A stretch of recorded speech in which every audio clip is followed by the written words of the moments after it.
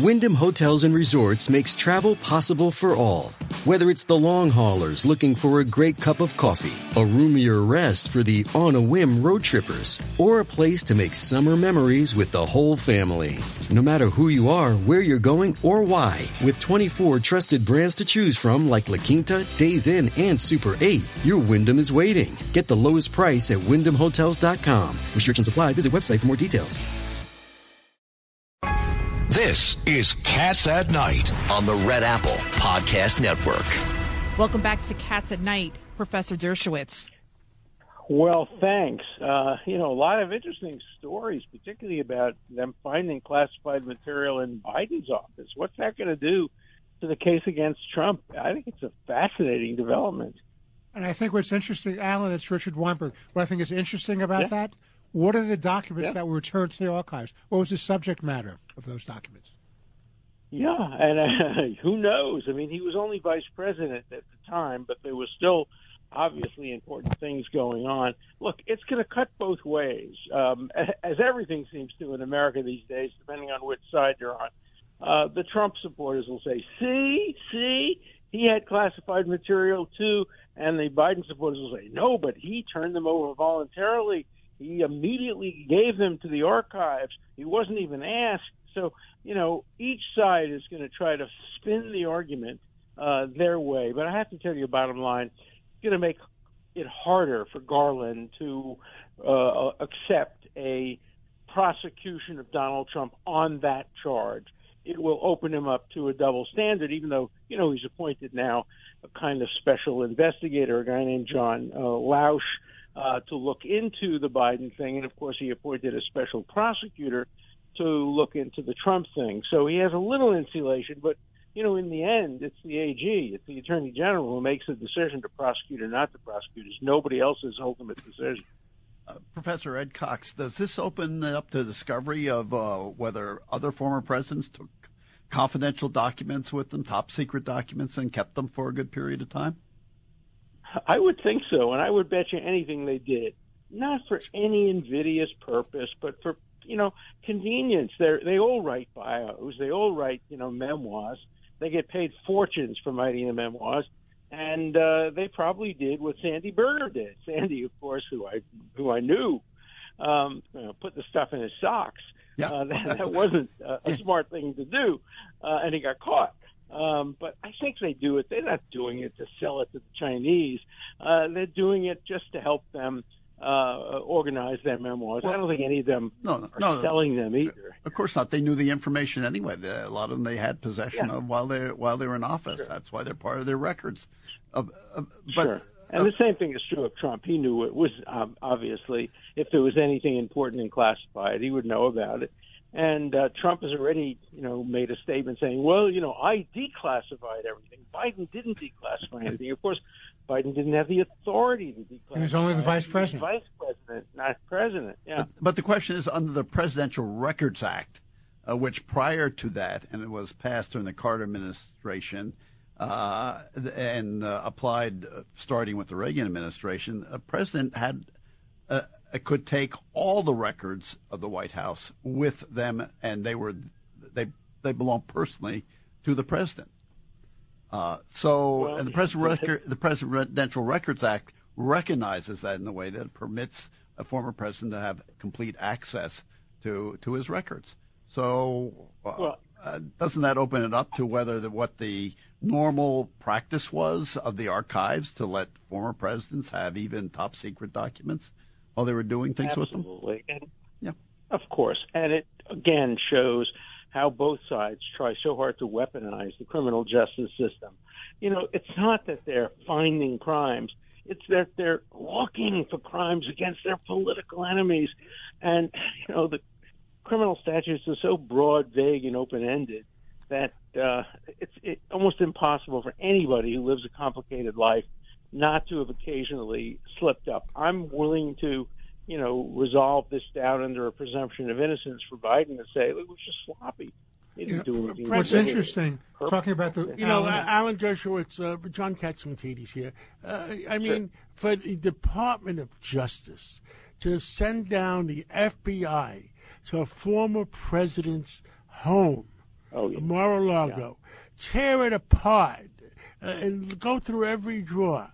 I mean, didn't they go far beyond a Call of Duty? I mean, that Absolutely. is. I mean, Absolutely. I am so frustrated on how the Department of Justice is taking the Washington FBI and politicizing it. It's wrong. And by the way, there's no question about it. They should. They took Trump's passport. Now, clearly that was personal, was not a part of the subpoena, and yet they took that with them, and then, of course, returned it later. But I bet they copied it, where he had been, where he traveled abroad, for their own purposes. Yeah. Well, I mean, how did President Obama? I'd like to see his passport when he was in college, because I understand he traveled a lot, and there was rumored to be that President Obama, while in college, did not have an American passport, and he might have had a foreign country's passport. Mm. Well, I knew Obama when he was in law school. His mentor was my office mate, and so he would often hang out waiting for my colleague, Charles Ogletree, to come by. And he would always be wearing the leather jacket, and there was always a cigarette dangling from his mouth. And my secretary, who hated smoke, would always throw him out of the office. And at the time, he was called Barry, not Barack. And, he's a nice guy. I had no idea. He was a good ball player, good basketball player. I had no idea he'd become president of the United States. I just also want to bring up the hypocrisy. So President Biden, when he was on 60 Minutes, take a listen to what he said about Trump possessing any classified documents at Mar-a-Lago. Take a listen. How anyone could be that irresponsible? And I thought, what data was in there that may compromise sources and methods? By that I mean names of people who helped, or et cetera. And it's just totally irresponsible. I mean, that is hypocritical. I mean, he doesn't even, he's not even the president of the United States who can declassify documents. He was the vice president. So how does that differentiate? I know the mainstream media, if you look at it, they said, oh, it's not as bad as what Trump did. But some others are saying, you know what, it's actually worse because he's the vice president. We really don't know. And that's why I think an objective investigation by somebody, remember the person who's investigating this was appointed by Donald Trump. He was the U.S. Attorney for Chicago, kept on by Biden because he's investigating a leading Democrat politician. So, at least he has the credibility to look into this. So let's keep an open mind and let's see where it goes.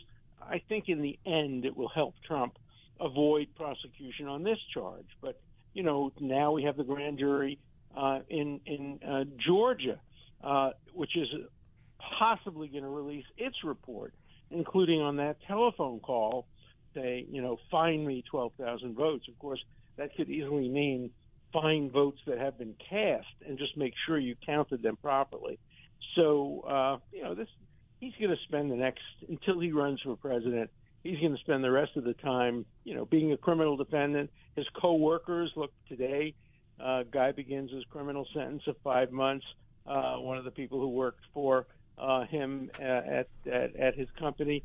So the criminal justice system is really being used. It was a South American dictator who once said, "For my friends, everything. For my enemies, the law." And we're seeing the law just being used by both sides. And now that the Republicans are in control of the House of Representatives, they will be conducting hearings of the kind the Democrats conducted. Neither of them are good for America. We have to be more neutral, more objective, and more compliant with the rule of law. But Alan, you're going to have a subcommittee of the House, the so-called Church, named after Senator Frank Church of Idaho, looking at the weaponization of the various agencies by the Obama and the Biden administrations. That could be very interesting. No, there's no doubt. It's going to be fascinating. For people like us who observe the law and care about the law, this is going to be very interesting. But let's hope someday we can return to a situation where everything is not partisan and everything is not political.